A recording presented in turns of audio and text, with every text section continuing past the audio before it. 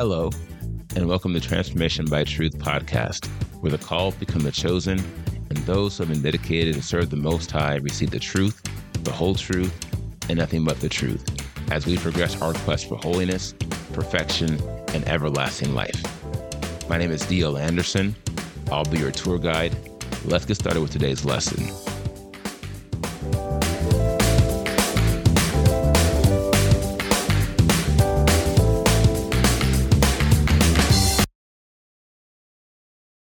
Hello, my friends. D.L. Anderson here. Welcome back to Transformation by Truth podcast in the quest for holiness, perfection, and everlasting life. Today, we have another brief word from your host and a reminder that exciting times are on the way.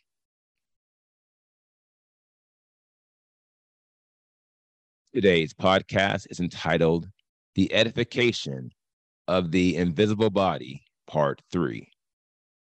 Therefore, encourage one another and edify one another. Know those who labor among you and are over you in the master. 1 Thessalonians 5:11 through 12.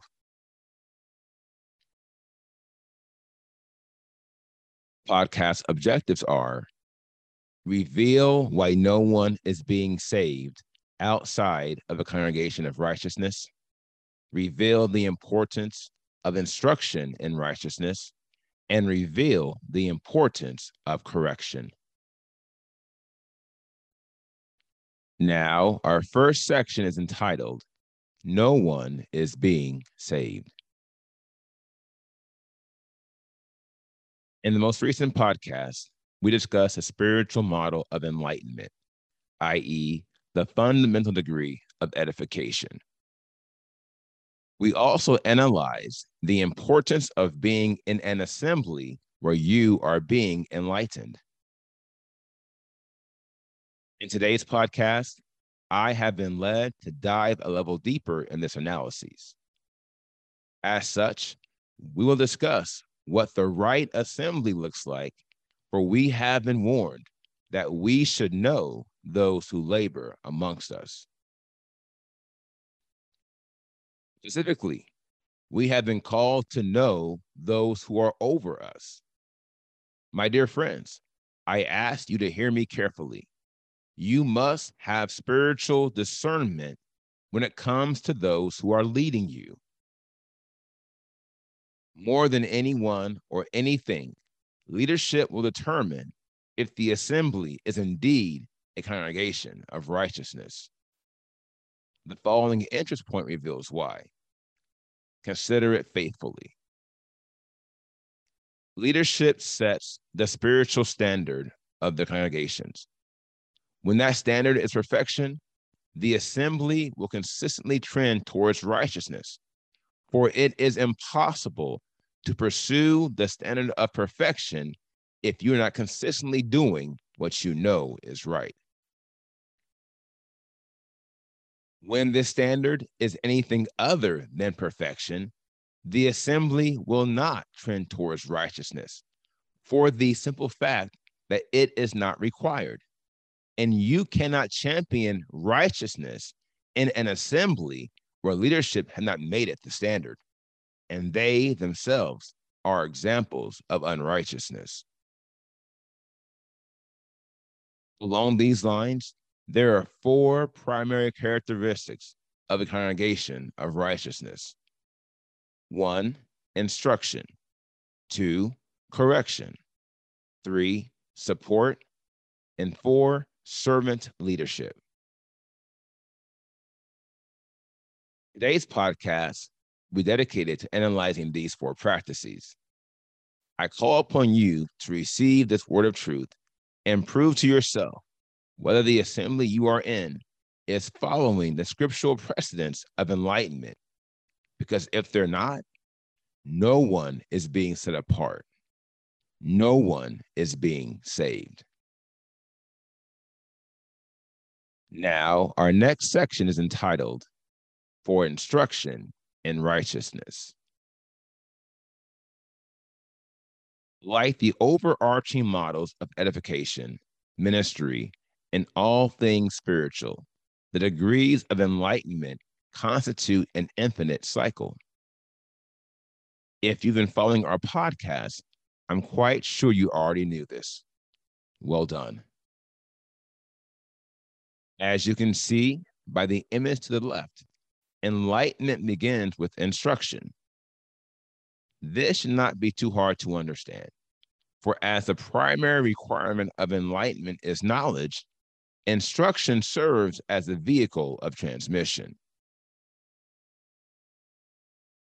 By definition, instruction is the process by which we come to know the boundaries of the Father's will. We are instructed in the way of righteousness via teaching, and by the power of the set apart spirit, we are equipped to walk this path.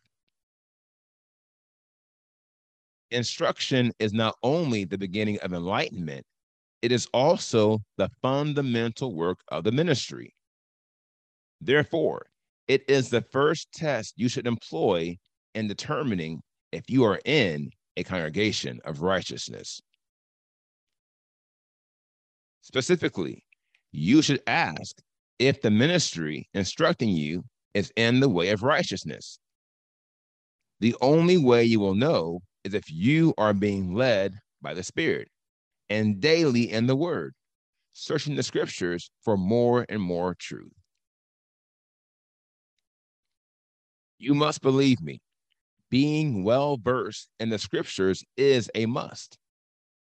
If you're not, how will you know if the instruction you are receiving is in line with the word of truth?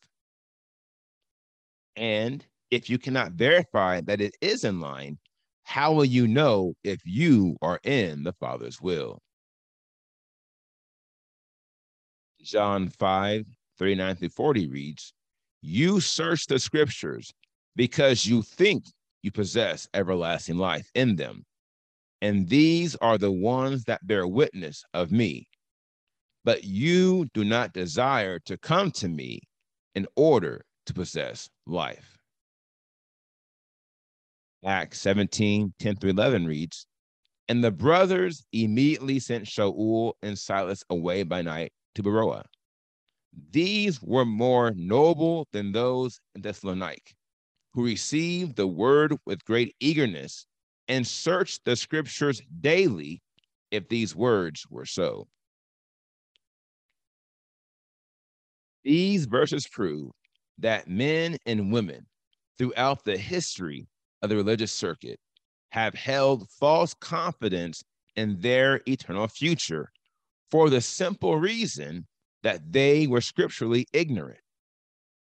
That is to say, they believe they have everlasting life because they want to believe it, not because they can prove it with the word of truth in their experiences. This is why they will not be able to tell if they are being instructed in righteousness. Receive this word of truth and live. 2 Timothy 3:16-17 reads, "All scripture is given by inspiration of Elohim and profitable for teaching, for reproof, for correction, for instruction in righteousness, that the man of Elohim may be perfect, thoroughly equipped for every good work." Now, our next section is entitled For Correction. These verses confirm that the word of truth has also been given for correction, i.e., the second phase in the process of enlightenment. It is needed for the simple fact that we're not always going to follow the instructions we've been given. One of the many things I have learned in my life is that grown-ups are nothing more than big kids. The same way children often struggle to follow instructions, adults have the same struggle, even though they are much older and should be much more mature. The key word here is should, i.e., even though adults should be more mature than young people, this is not always the case. In fact, it is often not the case. The following interest point reveals why. Spiritual maturity does not come with age. Rather, it comes by following the instruction of righteousness. When and if you should fail to follow these instructions, then you must receive correction and follow the path of restoration unto favor. Now, by definition, correction is the process by which we amend our lives to eliminate error, for error is a derivative of darkness. This elimination is imperative, for we cannot consistently receive instruction and walk in the way of holiness if we do not follow truth. And the fullness of truth is the eradication of all error. This definition proves that you do not have to commit sin to experience the scriptural precedence of correction. Quite the contrary. The only progressive model of correction assumes you have not sinned and you are proactively amending your walk such that you do not sin. Here lies a problem, namely because so many assemblies are spiritually regressive. Correction is often applied to those situations where an individual has rejected the instruction in righteousness and already transgressed the Father's will. This is why the word of truth tells us the scriptures have also been given for the purpose of reproof, and why chastisement and rebuke are unfortunate but needful components of the spiritual education process. It's because we are not all mature. Fortunately for us, our Father understands this, and He is, without a doubt, the most patient and long-suffering being of all time. For no one else has such great power to destroy, yet equally greater compassion to show love, even to those who don't deserve it. For this cause, we should be forever grateful when we are chastised and rebuked for our failure to execute the Father's will. Trust me, chastisement is the best of a troubled world, and such is the world in which we live. Hebrews 12, 5-8 reads, "My son, do not despise the discipline of Yahuwah, nor faint when you are reproved by him. For whom Yahuwah loves, he disciplines and scourges every son whom he receives." If you endure discipline, Elohim is treating you as sons. For what son is there whom a father does not discipline? But if you are without discipline, of which all have become sharers, then you are illegitimate and not sons. Now, here is the final word. If you don't want to be constantly corrected, be constant in following the instruction of righteousness. No doubt, it is not human nature to enjoy the aftermath of any of our failures, physical or spiritual. However, you must see these situations how the Father sees them. On this wise, he is not over concerned about the fact that you are going to make mistakes. He is more concerned about why you made the mistakes you have made. See, there is a difference between an honest mistake and willful transgressions. The former will be pardoned, For an honest man or woman receives correction, and they proactively amend their ways to avoid trouble the next time around. The latter will not be pardoned, for they will not receive correction. Rather, they will rationalize their faults, as is the modus operandi of all congregations of unrighteousness, and their depraved leaders who are fatally legislating sin.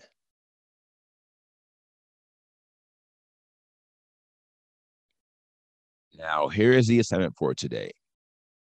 As you have time, please go back and review all the podcasts I have posted thus far to aid you as you prepare for the quest ahead. As always, please reach out to me directly if you have any questions.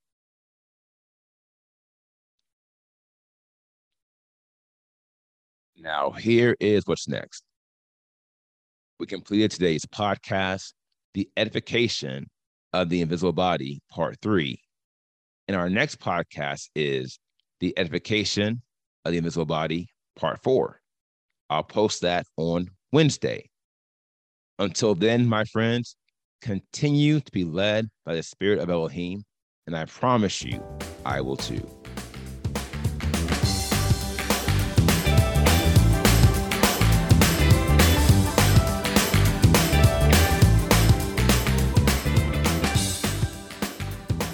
I hope you enjoyed today's podcast.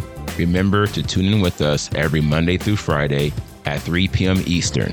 And if you haven't already, visit us at www.pinnacleofholiness.com and make sure you sign up to join the quest for holiness, perfection, and everlasting life 2022.